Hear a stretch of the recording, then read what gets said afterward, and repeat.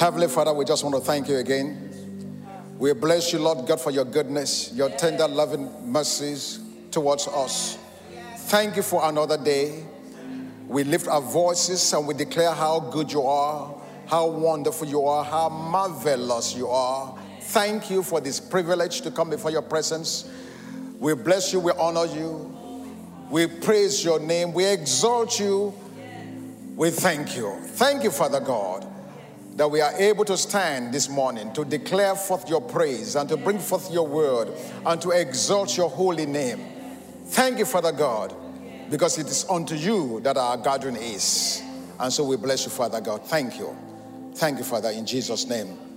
Amen. Amen. And so welcome this morning to this live services coming to you from World Outreach Church for All Nations in Lawrenceville, Georgia, where we are still observing the social distancing. And this morning, I want to bring a good, happy, wonderful Mother's Day to all the mothers that are tuned in today. We appreciate you, we honor you, we salute you, we thank God for you in Jesus' name. And we pray that today will be a very glorious day for you, that you'll be filled with all the blessings of God and the abounding grace of God towards you will manifest itself in Jesus' name. And so, again, as usual, we are coming to you this morning, and we just want to welcome all of our friends and families that's joining us in various platforms and devices. We are at WorkFan, where we are building strong families and serving global communities. And so this morning, I'm going to continue from what I started a couple of weeks ago, speaking on the benefits of being seated in Christ. The benefits of being seated in Christ. The Bible tells us in Psalm 68 that God daily loads us with benefits. We are reminded again in Psalms 103 verse 2 that we should not forget God's benefits towards us. So last week I addressed two of those benefits. Number one, I said in Jesus, as we are seated in him, we do not lack. In other words, it meets our needs. And number two, I wanted to address the fact that in Christ we have rest and we have peace. And so this morning I'm going to flow on from Psalms 23. That's where I've been teaching from. Psalms 23 in verse 3 this morning. Psalms 23 verse 3, it says, He restores my soul. He leads me in the paths of righteousness for his name's sake. So there are two benefits in that Psalms 23 verse 3. I'm going to address the first one now, and then perhaps on Wednesday night, I will address the second one. So the one I want to address this morning is the fact that the Bible says, He restores my soul. Now, that word restore means to return someone or something to a former or original condition, place, or position. Again, the word restore means to return someone or something to a place, a condition, or a position that they were before. You know, as I was preparing for this message last night, I stumbled across an article in Christianity Today. And that article was describing a lead pastor who had planted a church in St. Louis, Missouri in 2002. And the church began to grow very rapidly.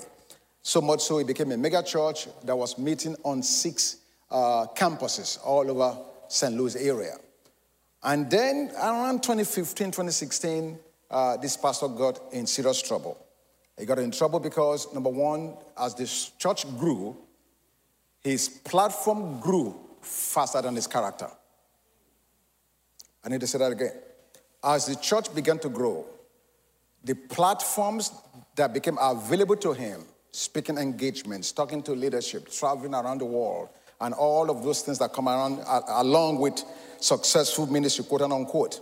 As the platform grew, as the church grew, his platform grew bigger than his character. In other words, things was happening to him that he did not have the character sufficient to mount or to sustain. So what happened? His devotion or his personal relationship with God began to suffer because he focused more on ministry than ministering. I can take a Selah moment right there.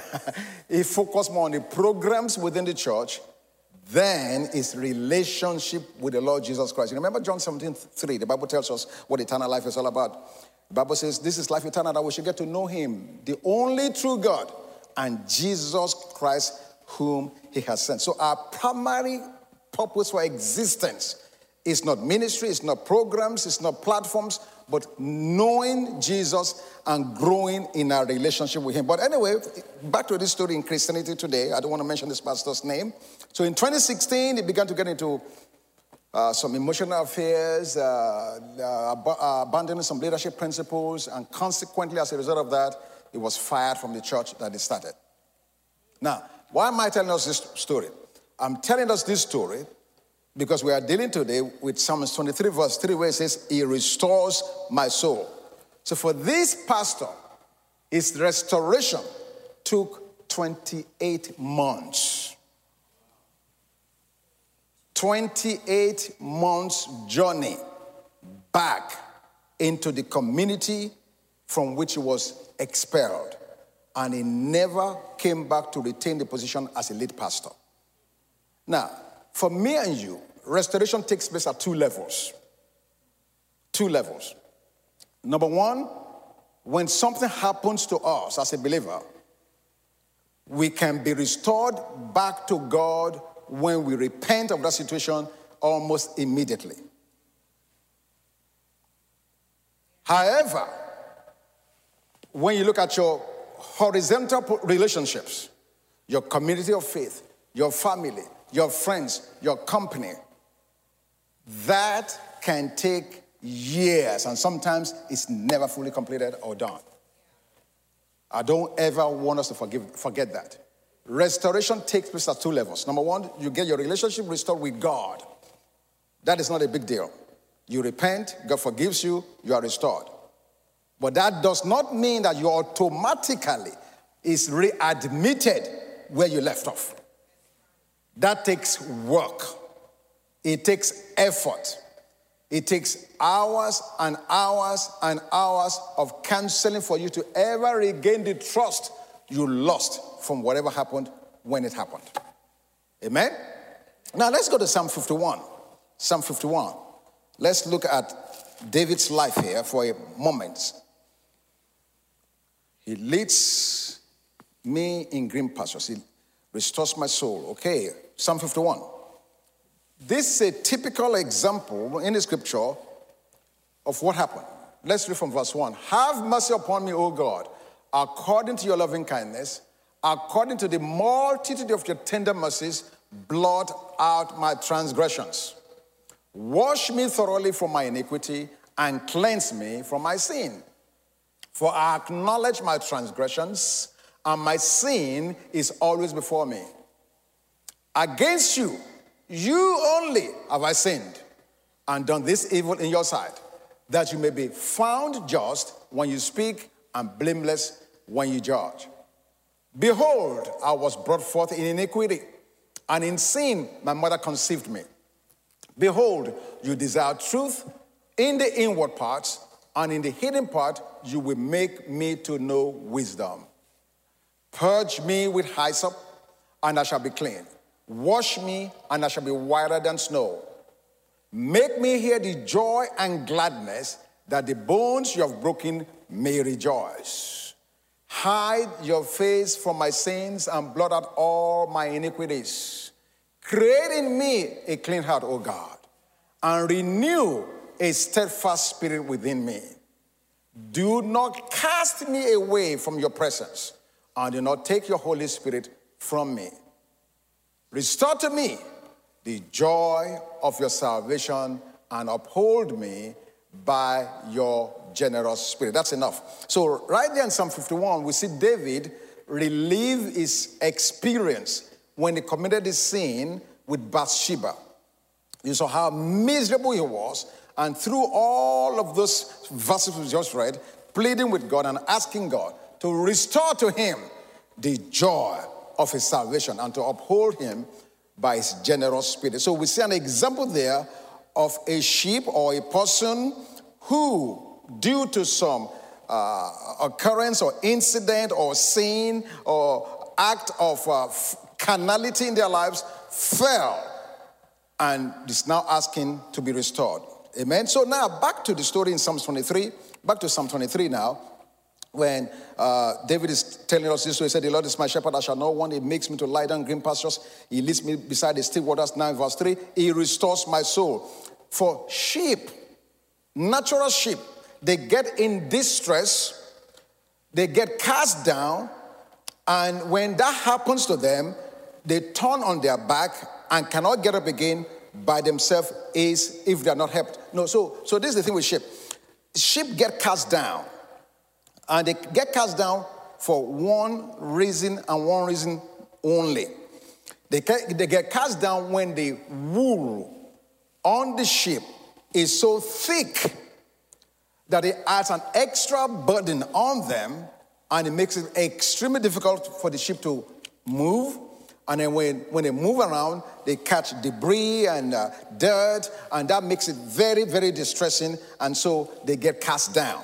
Now, when they get cast down, when the ship gets cast down, a natural ship, when they get cast down, they literally turn over on their back, and they cannot get up on their own. Now, this is amazing. You need to really understand this. When a ship gets cast down, it's turned on its back, with his feet in the air, frantically beating the air, trying or attempting to help itself, and usually they can never do so.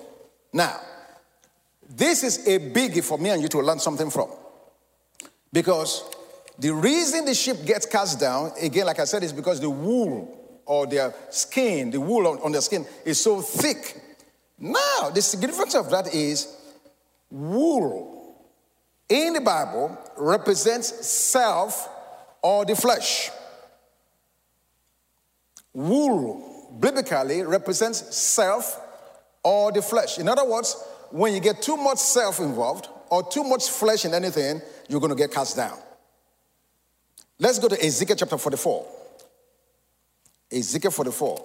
Wool represents self or the flesh. Ezekiel 44, verse 17. You'll see what the scripture says about this. Ezekiel 44, 17. Okay.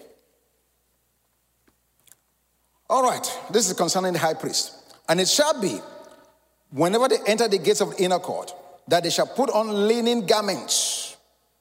No wool shall come upon them while they minister within the gates of the inner court or within the house. Verse 18. They shall have linen turbans on their heads and linen trousers on their bodies. They shall clothe themselves with, they shall not clothe themselves with anything that causes sweat. Whoa.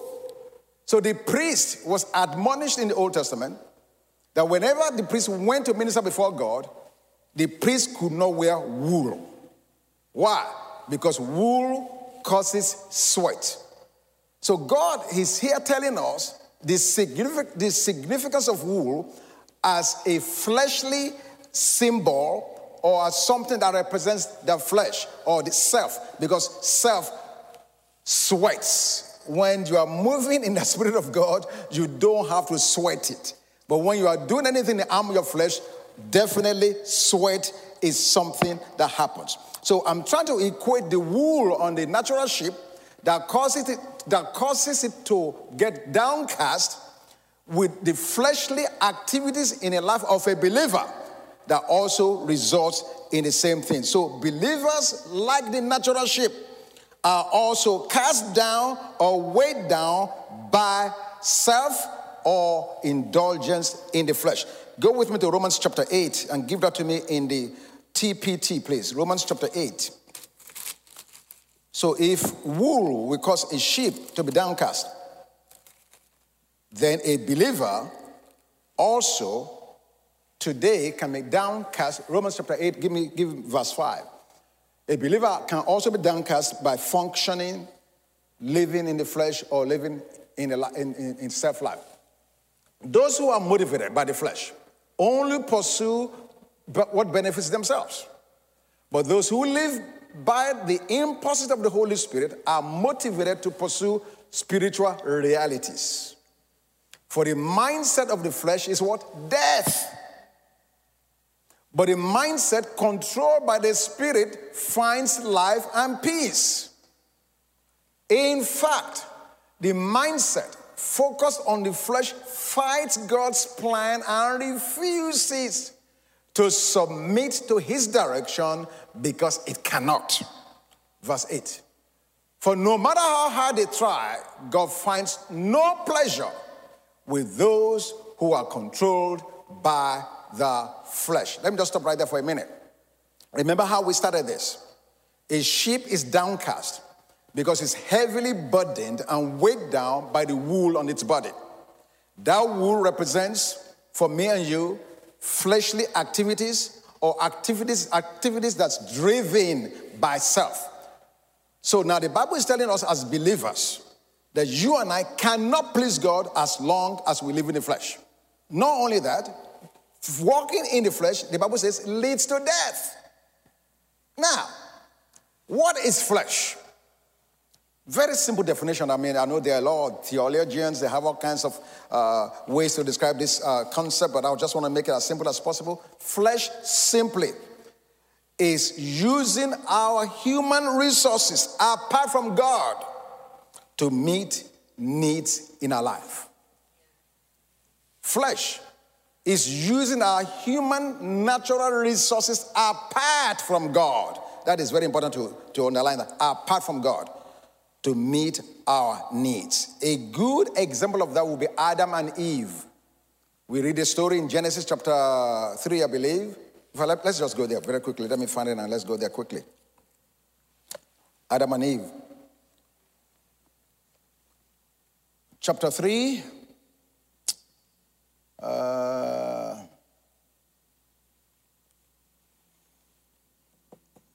Verse 7.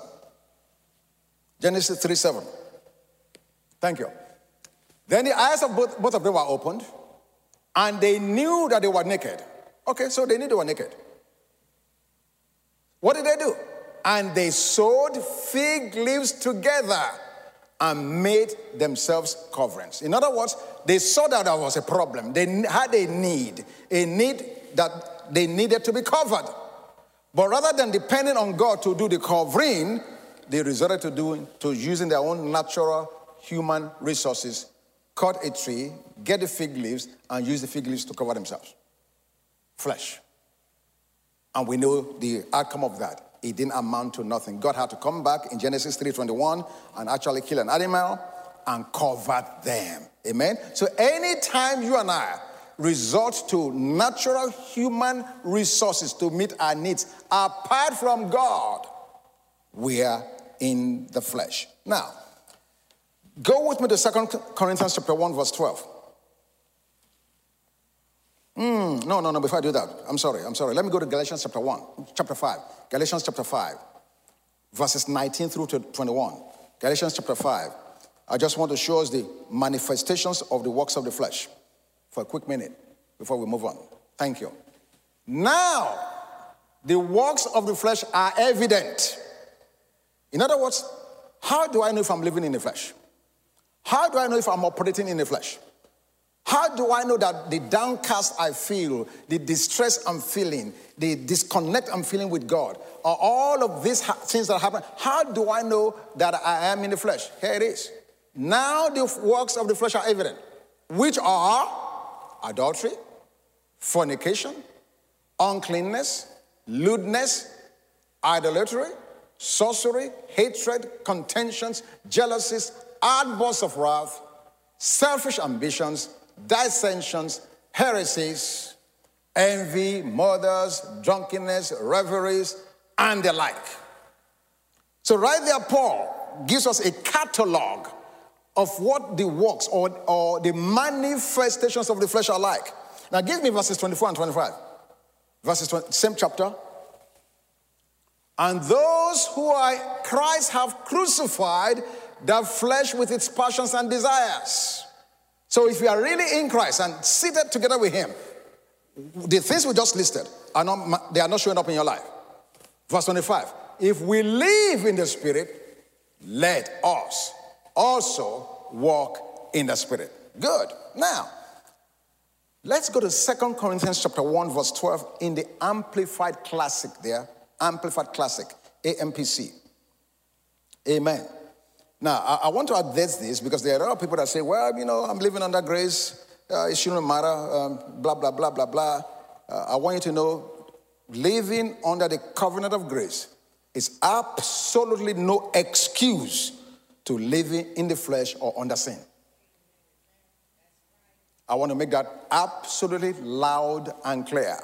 Living under the covenant of grace is no reason or excuse to live in the flesh or to live under sin. Here we go. 2 Corinthians 1, verse 12. Watch this.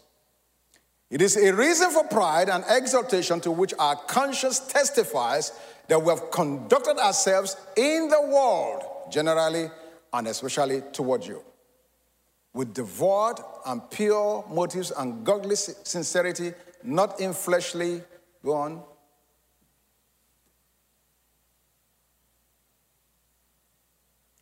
Did you get the right scripture? 2 Corinthians 1, 12. It is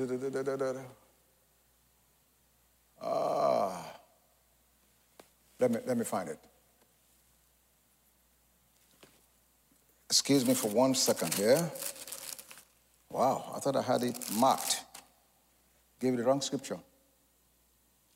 Is it 1 Corinthians? Oh. 2 Corinthians 1. Yeah. 2 Corinthians 1:12. What am I missing? For this reason.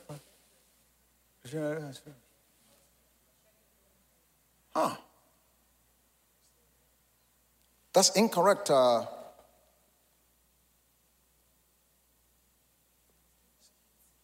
1:12. Give it to me in the NLT. But I really think it's the Amplified Classic. Oh, no, it's the, go back to Amplified. This is bizarre. Pardon me? Give me my iPad, please. I'll give me an iPad. You got it? Yeah. Why is it so different? In Amplified Classic. Whatever you guys got that stuff for, man, that's fake news up there. My goodness, I'm saying, wait a minute, what's going on here? It is a reason for pride and exaltation to which our conscience testifies that we have conducted ourselves in the world generally, and especially toward you, with devout and pure motives and godly sincerity, not in fleshly wisdom, but by the grace of God. This is where I'm going. By the grace of God. Now, look in parentheses at the definition of the grace of God, which my version in this house at Rockford is not showing. Praise God. That one must be made in Southeast Asia somewhere. I don't want to name the name of the country, but but look at the grace of God here in parentheses. The unmerited favor and merciful kindness by which God exerting his holy influence upon souls, turns them to Christ and keeps, strengthens, and increases them in Christian virtues. Whoa. This is a biggie. So, in the past, I would have defined grace as unmerited, undeserved, and unearned favor. And those things are true. The only challenge is it's incomplete. That's an incomplete statement. And that's what most of us, for the most part, have run with as the definition of grace. Unmerited, unearned, undeserved kindness and favor of God. Yes, those things are true, but it's just not complete. Okay? Because here, the Bible tells us in the Amplified that unmerited favor and mercy of God, that God through that exerts his holy influence upon our souls, turns our souls to Christ, keeps, strengthens, and increases them in Christian virtues. I've said this before, and I'm saying it again. If you are not growing in Christian virtues, you have not contacted grace yet. Because we cannot continue to use grace as an excuse to live in the flesh and take this liberty as a occasion to sin. That's just not God's intention. We receive the grace. It's unmerited, unearned, undeserved favor, so that God can exert his holy influence upon our souls to strengthen us, to increase us, so we can produce Christian virtues. Absolutely. So we must understand that grace is not just God's agenda, just for me, just so I can say I have favor, I am blessed. All of those things are true, but more importantly, God's grace to me is for God's agenda in me to be manifest. So I'm saying that to say we cannot continue to placate living in the flesh, living ungodly and sinful lives because we are under grace. Now, the truth is, those that are actually working in grace, fully understanding grace message, they understand that sin no longer has any dominion over them. Amen. And I'm taking the time to address this very fully this morning because, yes, it restores my soul. That is a fact. But I must also understand I have a responsibility. In Numbers 32, verse 23, the Bible says, a man's sins will find him out. Notice what it says. It's not God finding you out, but your sins will find you out. Okay, let me say that again. God is not going from street to street, house to house, knocking on doors. 3607 Fairhill Drive, did you sin today? 3609 Fairhill Drive, did you sin? No, God is not doing that. So God is not sniffing around trying to find sin. Jesus took care of sin. Amen. Is a complete final sacrifice for sin. So God is not dealing with that in that aspect. However, in Numbers 32 verse 23. Numbers 32 verse 23. But if you do not do so, then take note, you have sinned against the Lord, and be sure your sin will find you out. Even though God is not looking for it, he's not clamoring over it, I am telling you today in Jesus' name that your sin will find you out. Galatians 6:7 tells us that whatsoever a man sows, he shall also reap. Now, go to Jeremiah chapter 2, verse 19. Jeremiah 2:19. Hallelujah. Look at what it says. Your own wickedness will correct you, and your backslidings will rebuke you. Know therefore and see that it is an evil and bitter thing that you have forsaken the Lord your God, and the fear of me is not in you, says the Lord God of hosts. So now I'm saying this, even though clearly one of the benefits of being in Christ is the fact that he restores us, which means he forgives us, he cleanses our sins. But I'm just saying to you, you and I do not have the liberty or the luxury of living a careless lifestyle just because it cleanses or forgives you. You don't have that liberty. Let me take you through a catalog and just show you a few things in the scriptures. Let's go to Genesis chapter 12, verse 16. Genesis 12, 16. Okay, so here is Abraham, the friend of God, who God has blessed. He's in Egypt.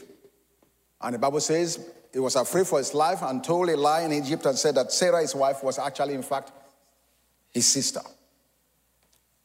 Verse 16 of Genesis 12. He treated Abraham well for her sake. Watch this now. He had sheep, oxen, male donkeys, male and female servants, female donkeys, and camels. But the Lord plagued Pharaoh and his house with great plagues because of Sarah, Abraham's wife. Now go to chapter 16, verse 1. Genesis chapter 16, verse 1. Keep in mind what we just read. Now let's go to 16, verse 1. Now watch this. Now Sarai, Abraham's wife, had borne him no children. And she had an Egyptian maidservant whose name was Hagar. Oh, where did Hagar come from? Egypt. Where did Abraham get Hagar? Egypt. When did he get her? When he lied to the king in Egypt. Genesis 12:16 says, go back to Genesis 12:16. Genesis 12:16 says, when the king was trying to get things right, what did he do?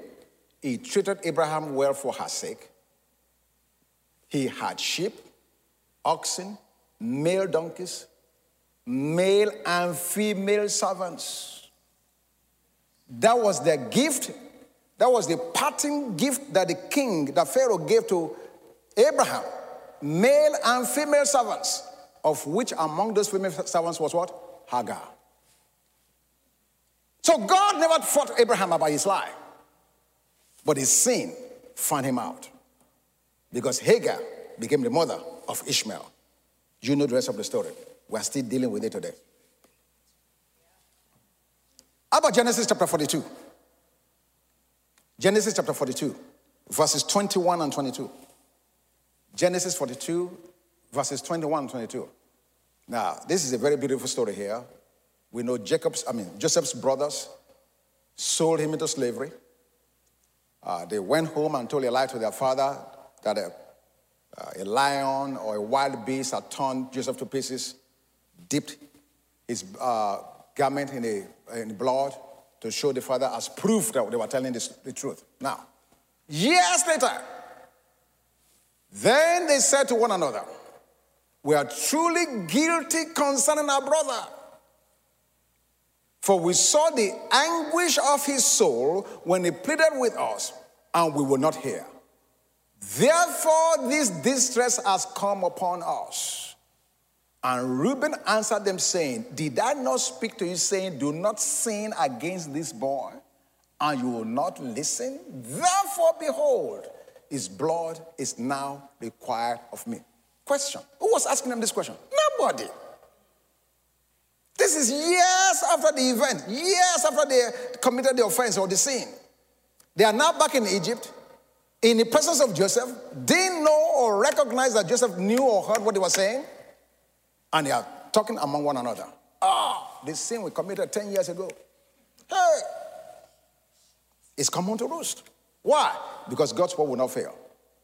Your sins will find you out. That's what the Bible said. Amen? So we need to be very careful. Even though God forgives us, we cannot continue to live carelessly because there are repercussions. There are repercussions to everything we do. Now, going back to the ship now, it struggles in its own strength, trying to get back up because it's cast down and its legs is just frantically swinging in the air. It's exhausted. But one thing about that ship that me and you must learn from. Number one, the ship can either try or attempt to get up on its own strength, or number two, it blips, getting the shepherd's attention to come to rescue it. And ultimately, the sheep is rescued because it calls out to the shepherd. So for you and I, our restoration begins when we recognize that whatever we've been involved in or doing is not right. We acknowledge the fact that of our own and by our own effort, we cannot fix it. Remember Adam? Fig leaf system don't work. It doesn't. That's why God is giving us his spirit. So the first thing we must do is repent. Repent not meaning being sorrowful or being sad or begging God to do something. No. The New Testament definition of repentance is to change your mind and turn towards God. Acts 26 verse 2, please. Acts 26:2. No, Acts 26:20. Acts 26:20. We acknowledge that the behavior or the things we are doing, the fleshly act, the sin we are living in, is grievous before God.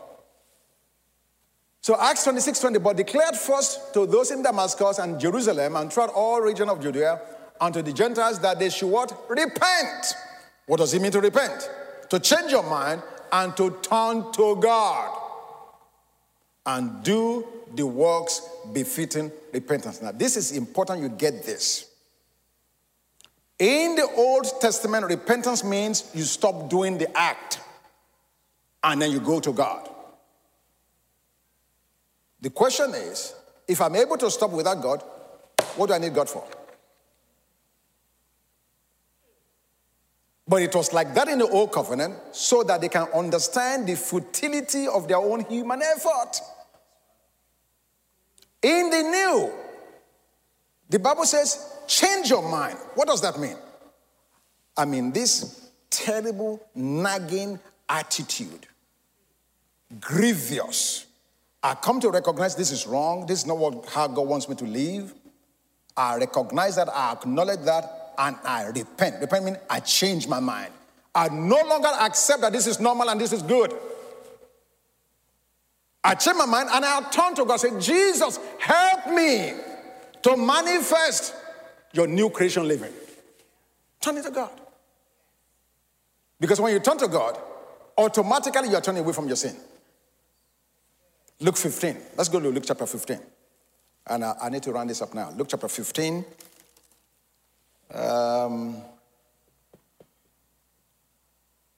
Verse 13. Luke 15, 13. The story of the... This is a young son. In the story of Luke 15. And not many days after, the younger son gathered all together, journeyed to a far country, and there wasted his possessions with prodigal living. But when he had spent all, there arose a severe famine in that land, and he began to be in want. Then he went and joined himself to a citizen of that country, and he sent him to his fields to feed swine. And he would gladly have filled his stomach with the parts that the swine ate, and no one gave him anything. Do you see how terrible this is? Look at verse 17. But when he came to himself,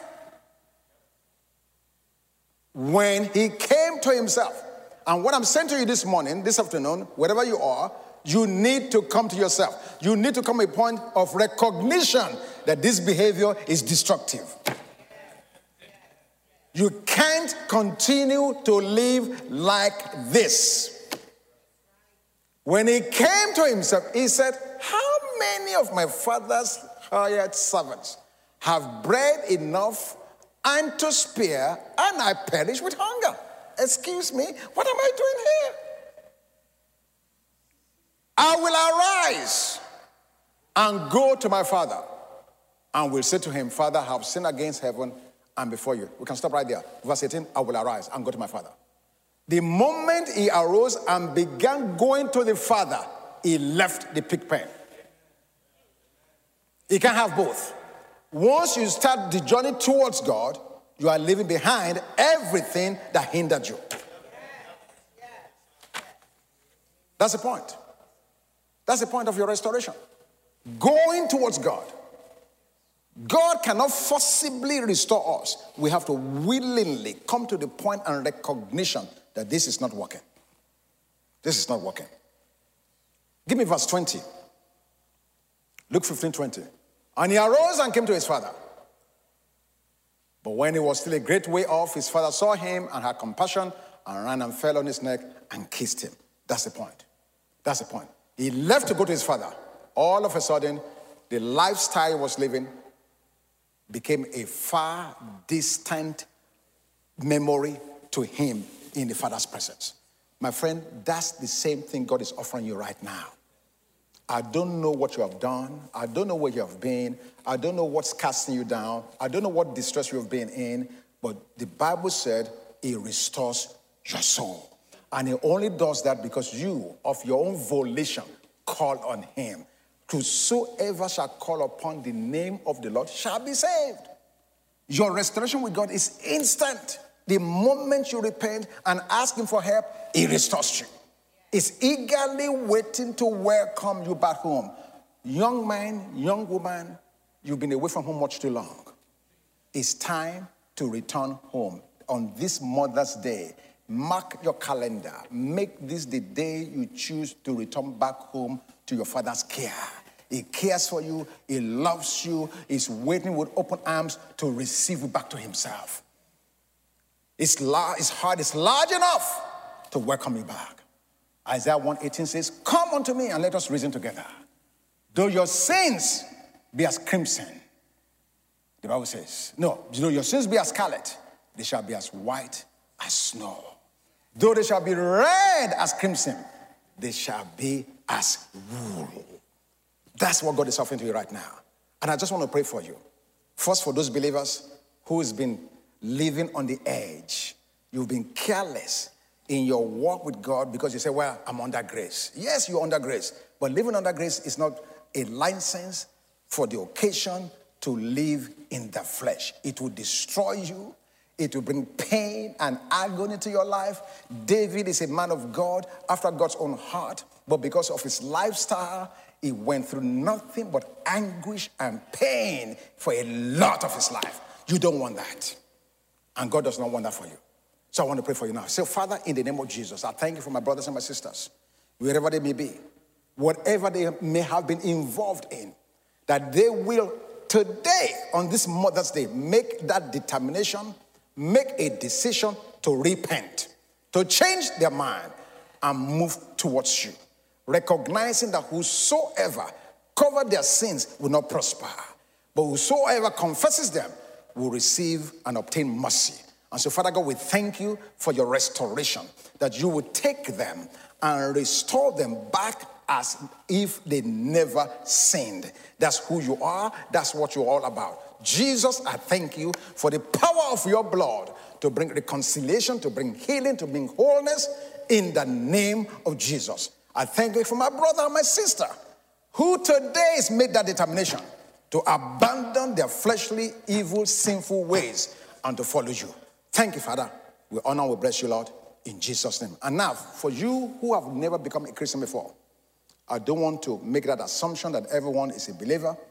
Perhaps you have never been born again. For you, it's not a matter of restoration you need a reconciliation. If you've never been born again, I also want to give you the opportunity to be reconciled to your Creator, Lord God Almighty. He gave the life of his Son just for you. And so now I want to lead you in a very simple prayer. If you just believe with your heart that God sent Jesus to die for your sins and raised him from the dead for your victory, the Bible says you'll be saved. And so just say this after me. Say, Heavenly Father, I want to thank you right now on this Mother's Day for the great plan of salvation. I believe in my heart the Lord Jesus. I thank you and I confess that you raised him from the dead for my victory. And according to your word, if I make this confession, I shall be saved. And so now, based upon the integrity of your word, I am saved. And I thank you for my salvation. In Jesus' name. Amen. If that is you and you said that prayer just now after me, I want to encourage you, if you would just please let us know by sending us an email on our website, www.wocfanusa.org. That is www.wocfanusa.org. I have to spell it to remember it myself. Hallelujah. God bless you. We'll see you again next week. God bless you.